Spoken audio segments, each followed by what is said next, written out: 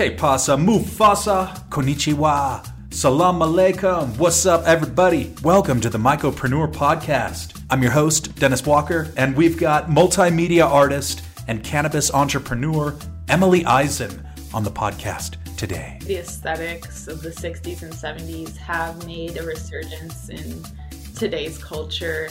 I mean, for me, it really just showcases the beauty of that time, and in some ways there was freedom in terms of free love and all these ideas that I think really pushed the narrative forward about cannabis and psychedelics. However, I also think the 60s were a time of terrible social injustice and revolution and people fighting for their rights. You have the beautiful aesthetics, but it's not just that. It takes it a step further and, puts it in the context of today's culture. And I think that's what kind of makes my work a little different. Emily's work has been featured in High Times, Playboy, Forbes, and a whole bunch of other reputable platforms. And today we get to feature her on Mycopreneur. Cool how that works. As always, thanks for listening. Please consider rating and reviewing the Mycopreneur Podcast wherever you are listening, and pass it along to a friend if you feel so compelled. Alrighty then, let's get the show on the road. Que pasa, Mufasa, Emily Eisen, multimedia artist and cannabis entrepreneur. Welcome to the Mycopreneur Podcast. How are things in Los Angeles today, Emily? Things are good in Los Angeles. The weather has been a little nicer, so I'm going to try to enjoy some sunshine today, but things are good here. Thank you so much for having me. My pleasure. Got to get that vitamin D in any way you can. The natural way is the best. So, of course, your work as a multimedia artist spans a variety of mediums, which we're going to dive into shortly. And I understand that it's largely inspired by a push towards establishing equity in the cannabis space. That's a theme that you work quite a bit with, and I've seen a number of your pieces published in various magazines and across the cannabis space. So I'm curious about this premise of equity in cannabis, because it's something that comes up a lot, but a lot of people have agreed that we still have a long ways to go. And that conversation, of course, is spilling over into the psychedelic space as well, and is a very hot topic right now. So let's start off by setting the baseline for what does equity in the cannabis space look like to you? For me, I think equity in the cannabis space is really about showcasing and lifting up the people and the stories that have been here since, before legalization, whether it's just in the cannabis culture in general, or, if, they were targeted by the war on drugs. I really aim to push those stories to the front so that we don't forget, the struggle of, what this plant and the people who have enjoyed it, have gone through just to be where we are today. So I really try to incorporate social justice in all of my projects, whether it's just, hiring people that deserve to be showcased in the space and maybe don't have that foot in the door that I, am lucky enough to have, or to find people who've actually been incarcerated and, amplify their stories. So that's the goal of equity in my work in specific. Awesome. And I also recognize that your work explores gender identity a lot, which I believe ties into equity in some ways. Some of these overlooked stories or marginalized stories. And along those lines, how have cannabis use and potentially psychedelic use shaped your own gender identity? Well, I identify as a cis queer woman. So it's more about showcasing all the spectrum of the gender identity in my work. And that has come through in a lot of ways. For example, I just did a Pride campaign last June where I showcased 4 LGBTQ creatives who use cannabis in their practice, and I put them in front of the camera and had them embody different cannabis strains. So I really just want to put the focus onto queer people and gender nonconforming people, because cannabis legalization was actually spearheaded by the LGBTQ community.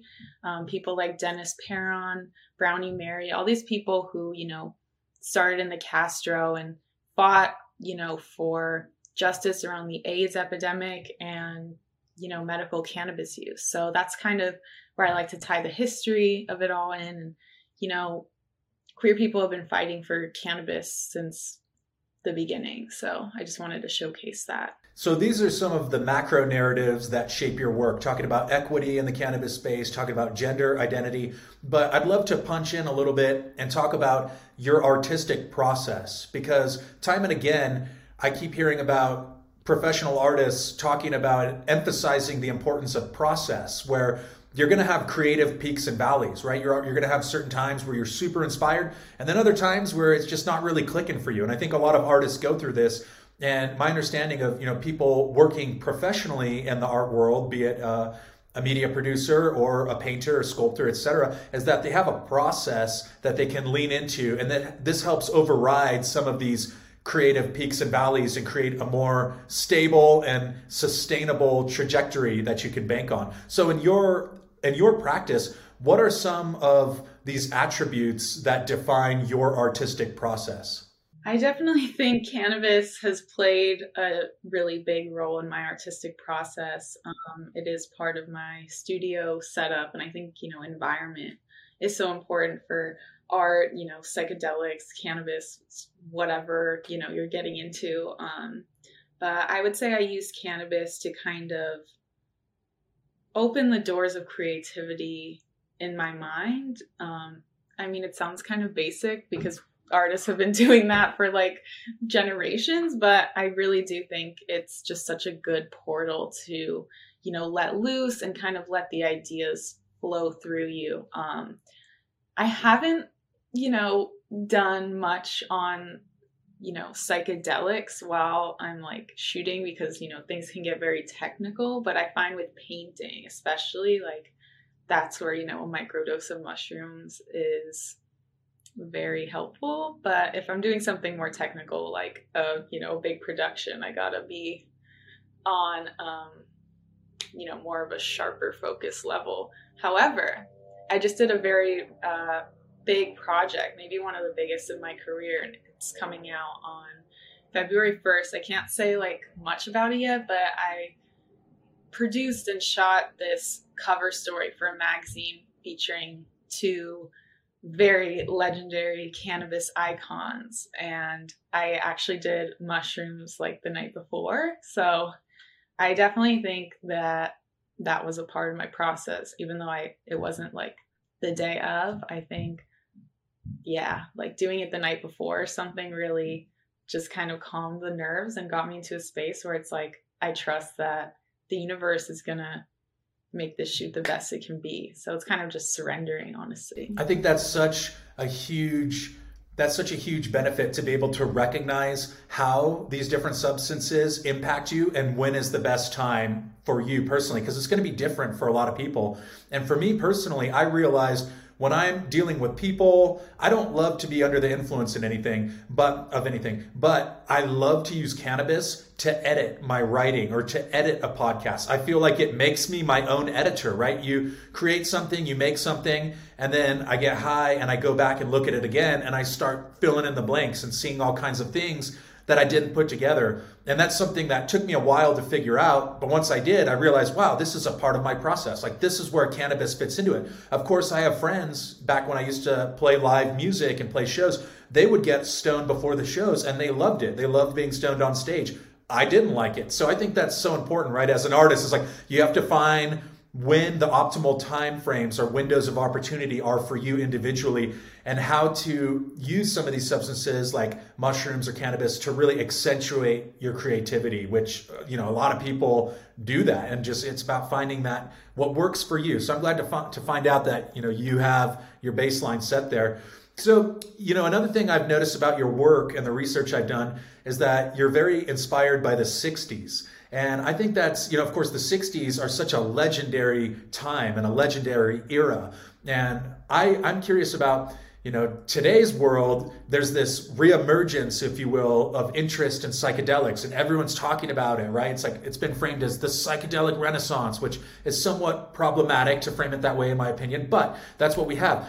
it seems to be a very different socio-political climate as far as I can see between, like, when I think of the 60s, I think of super carefree people, super happy, the Lovins and the Human Beings and Golden Gate Park and Woodstock and stuff like that. And I think of today's world, and I think of, psychedelics being touted as this cure, cannabis as a cure for anxiety. And it's just got like a very different narrative. So for you, like, what is it specifically about the 1960s that's very inspiring for you?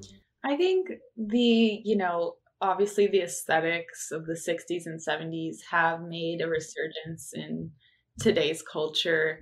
I mean, for me, it really just showcases the beauty of that time. And, in some ways, there was freedom in terms of like, free love and all these ideas that I think really pushed the narrative forward about cannabis and psychedelics. However, I also think, the 60s were a time of terrible, terrible, social injustice and, revolution and, people fighting for their rights. And I think by kind of infusing all of those, ideals into my work and putting it through a lens of the 21st century, I think there's a beautiful kind of intertwining of, you have the beautiful aesthetics, but it's not just that. It takes it a step further and, puts it in the context of today's culture. And I think that's what kind of makes my work a little different. It doesn't look like just a photograph that was taken in the 60s. It's definitely like today featuring, a lot of Gen Z and, young people, but kind of merging those two pieces of history together because we can't forget, where we come from, but, and the beautiful culture of love and freedom of expression and all of the, amazing aesthetics that the 60s brought, but also, putting it into a framework of, we still have so much more work to do. And I think just tapping into that energy of the 60s and bringing it to today is really what I like to do. Oh, we need so much more of that. I long to be among a crowd of carefree peers who just enjoy each other's company. And, of course we can create those environments, but I would love to see that just replicated on a broader scale. And yeah, the 60s were a tumultuous time too. Of course, you had the Black liberation movement and kind of the roots of the LGBTQ, at least, insofar as it became popularized or increasingly so. So a lot of fascinating stuff to unpack there. And, as a professional artist and someone who you mentioned that you have a foot in the door and now you're creating and collaborating with all these world-class professionals, but at some point you probably had what people refer to as a big break, or you got a break. And I'm curious if you could tell us a little bit about what was that break like for you when you went from being kind of an amateur, unknown artist to getting some of these opportunities to work, to have your work featured in Forbes and to have your work, collaborating with these luminaries as you're consistently doing now. So what did that break look like in your career? I would say maybe it was a lot of little breaks. I would say, my big break, I feel like I haven't even had it yet because, maybe I'm well known in the cannabis industry, but I think I'm at this point really looking to launch into, even more of a mainstream setting. But I would say a lot of people don't know this. I actually got my start in the industry as a bud tender, like a lot of other people, so this was pre-legalization or pre-recreational use, I should say. I bud tended at a lot of different shops as kind of like the Wild West. And then I found a shop that I, kind of put down roots at as a bud tender. This was in Santa Monica.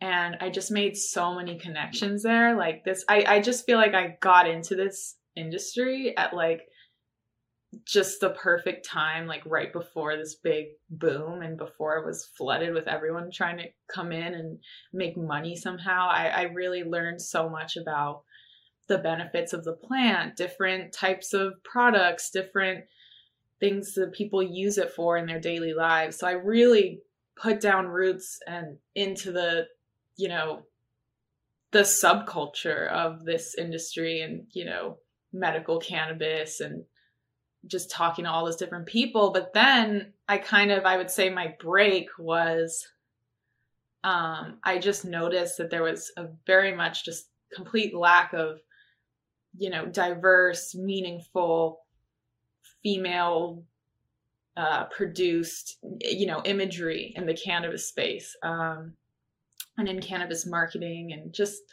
being a woman in the space. I went through a lot of like objectification. So I was able to take that, and my manager at the time at the dispensary kind of saw what I was doing on the side. When nobody was around, I would be like taking pictures of on my iPhone of, products, and making it all beautiful with the displays and using cannabis leaves. And she's like, hey, you're really good at this. I think you should be our like social media manager.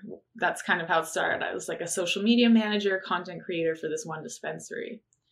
And then, I just started bringing my camera in. There was like a little grow room in the back, and I would just like take product off the shelves, go to the back, make a little set basically in the back of the dispensary, and just start shooting. And it kind of just blew up from there. Then I started doing it for multiple shops. And then I started, using those connections that I made with brands as like a bud tender. And then I would, talk to those brand ambassadors, be like, hey, I do this now. And then I started doing it for multiple brands. And then that's when I guess things just started booming, and, legalization hit.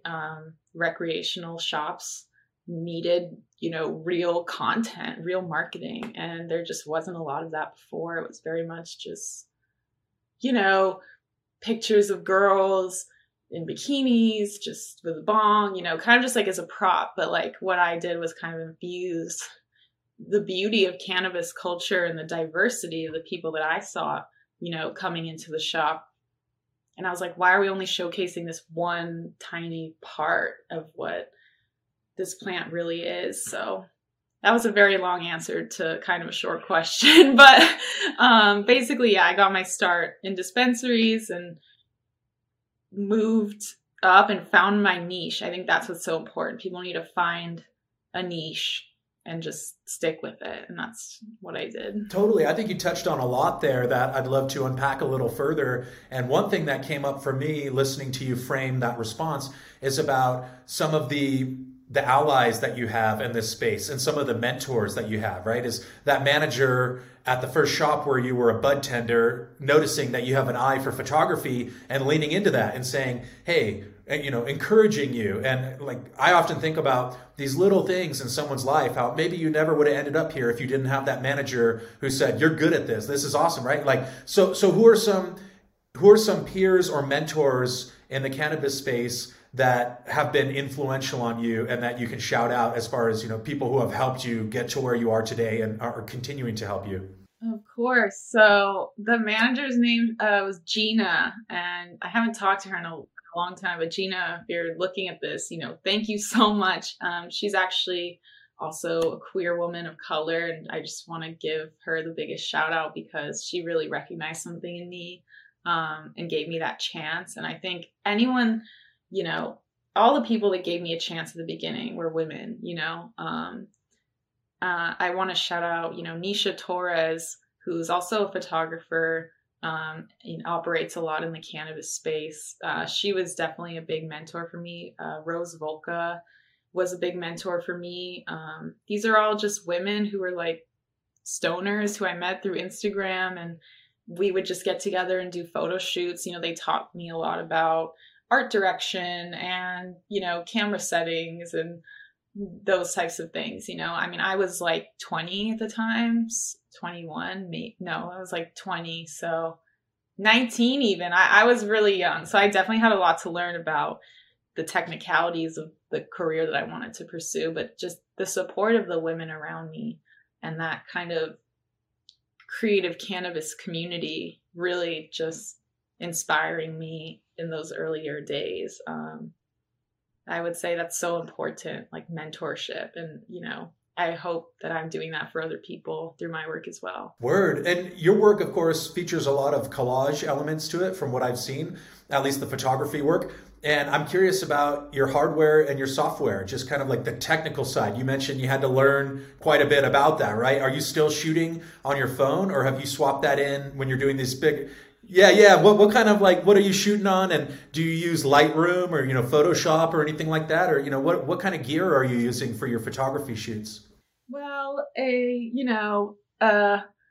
magician never reveals all of their, tricks, but I will say I'm shooting on a Canon EOS R, which is a mirrorless camera, which is very much high tech, digital, this like basically just very technical camera used for, the most high levels of photography.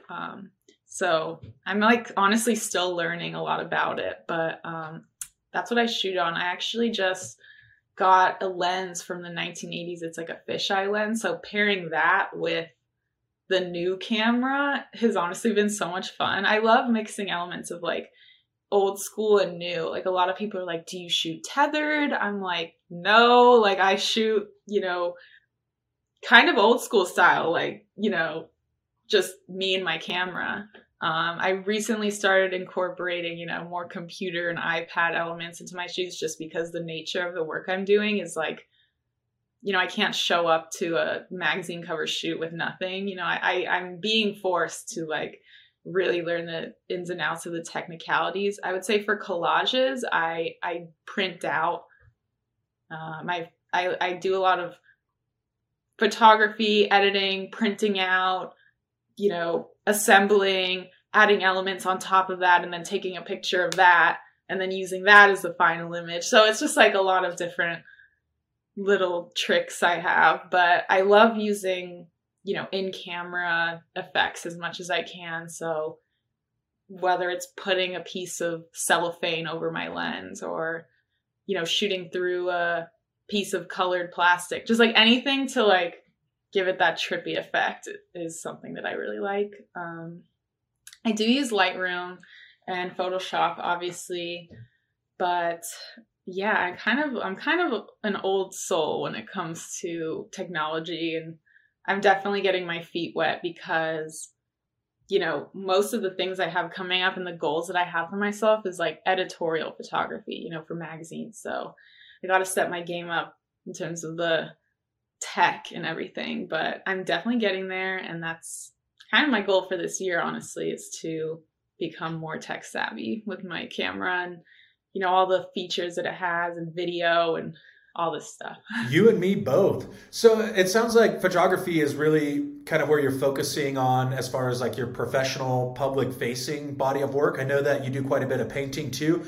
Is that something that you're looking to do on a more professional level, like in collaboration with brands? Or do you consider painting and some of the other mediums that you work with more as an expressive outlet as opposed to like a professional craft that you're trying to continue to hone? I would say both. I think I do have art that's, just for me and my personal expression. But, in the past, I have done a lot of painting collaborations with brands. I actually worked with Space Coyote, and I made a custom wood cut art piece for them.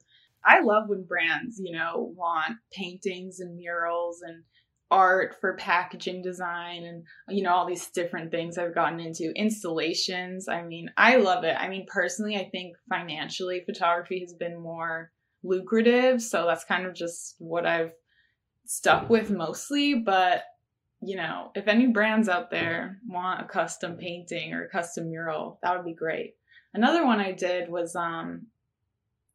I collaborated with Autumn Brands, and I did a live painting at Outside Lands, which was really awesome. So just a lot of different things. Different brands want different things, but mostly I would say photography is what most people gravitate towards. Shout out Outside Lands. I was at the first Outside Lands in 2008, I want to say, and have been a few times. I went to school right up the street at University of San Francisco, so it's nice to hear that festival name pop up. And that's actually the direction I want to go with the next talking point, which is about music, because music is such a huge part of my life, and especially when you're talking about cannabis and artists and psychedelics, music usually comes up somewhere in the conversation. So who are some of your favorite musical artists, and do you like to listen to music when you're creating, or do you prefer to create in silence, or does it depend? I love music and need it, to create. I would say, my biggest influence, not just like music wise, but just in general is Lady Gaga. I love her.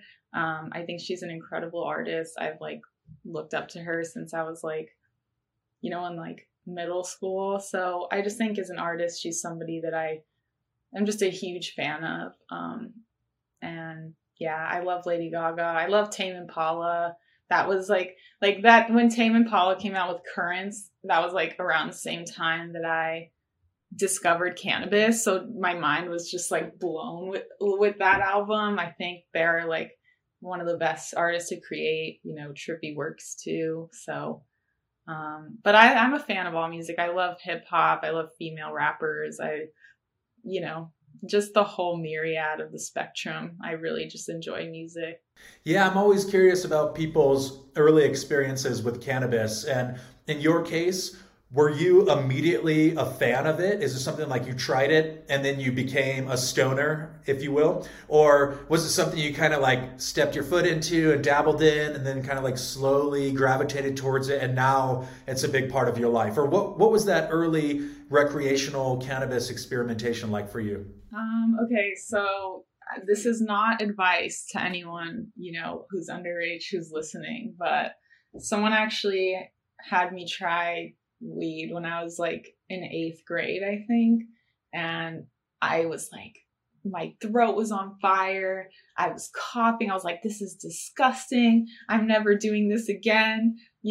Why do people do this? So I went, from then on, I went through all throughout high school, never touching it, never really. I was more into activism and, starting a feminist club at my school, rather than, being a stoner. And I'm glad I wasn't a stoner in high school. I feel like it maybe would have held me back, from finding other passions, maybe. But I just think, I found it at a good time. I was in college in DC for political science. And then that's when I really just smoked cannabis. And then my whole world just opened up. I was what am I doing here? I'm too creative to be, an intern on Capitol Hill. So I left and I came home to Southern California, and that's kind of when I started taking art classes at Santa Monica College and then started working in dispensaries, and that's been my path ever since.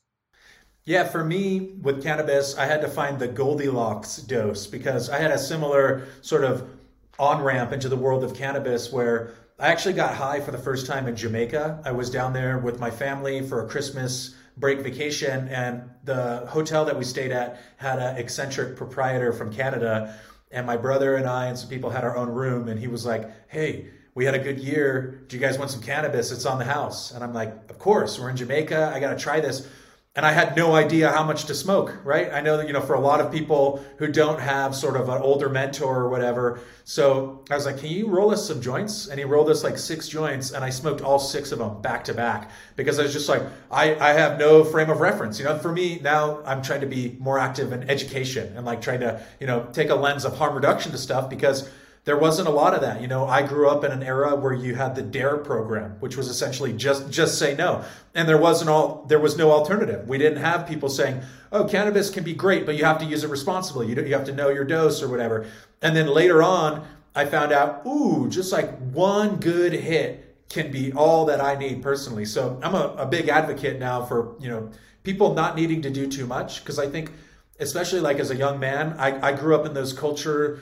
I grew up in the culture where people were like bullying you or like teasing you if you didn't finish the blunt, right? You'd be like smoking and be like, oh, you got to hit it again. I'm like, dude, I'm so high, I can't do it. So, but for me, once I found the Goldilocks dose, I was like, ooh, this is perfect. This is good. And so I always just like to share that, it's different for everyone. Like I've got friends who love to eat, 20 milligrams or 50 milligrams of edibles. For me, I'm like 5 is perfect. That's all I need. And yeah. I know. Me too. 5 to 10.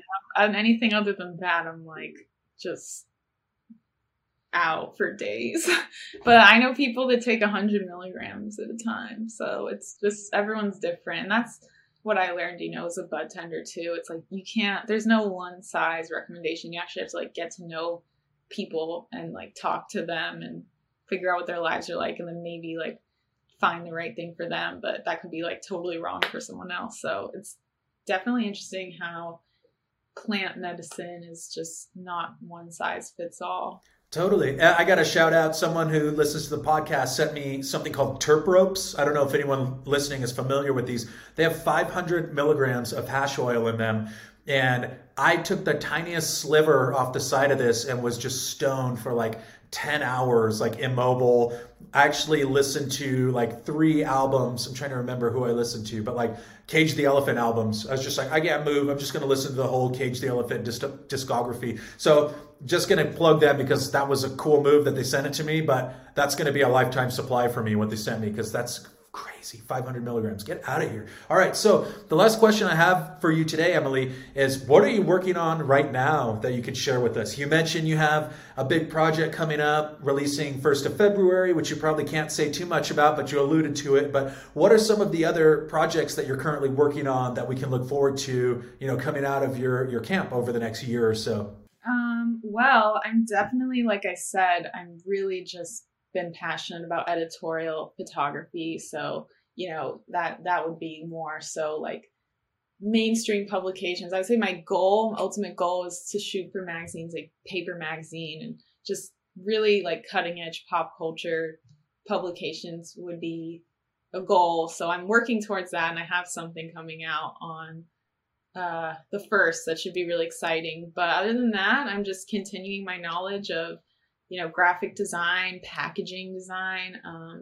I have been working with this company called Bon Buzz. I don't know if you've heard of it. It's a non-alcoholic beverage and spirit, and it has all these natural ingredients and adaptogens and nootropics and 5-HTP and all this cool stuff in it that gives you that elevated or buzzed feeling without alcohol or THC. So it's kind of just like its own category. But I did the artwork on the new cans, which should be coming out in about a month or so. So just getting into all different kinds of industries, all different kinds of creative bags.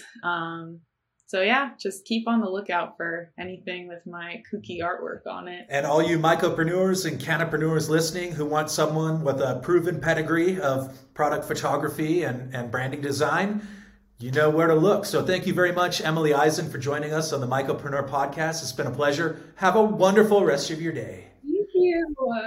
And that is a wrap. Thank you for sticking around to the bitter end. It's very sweet of you to commit so thoroughly. Don't be a stranger. Let me know what you thought of this episode, and please consider checking out the substantial backlog while you're at it. You can reach out to me via email, mycopreneur@gmail.com, or hit me on any of the numerous social platforms that I'm currently active on. @Mycopreneur Podcast is the handle on Instagram and Twitter. Thank you all very much for sticking around. Have a wonderful day. I'll see you back here next week on the Mycopreneur Podcast.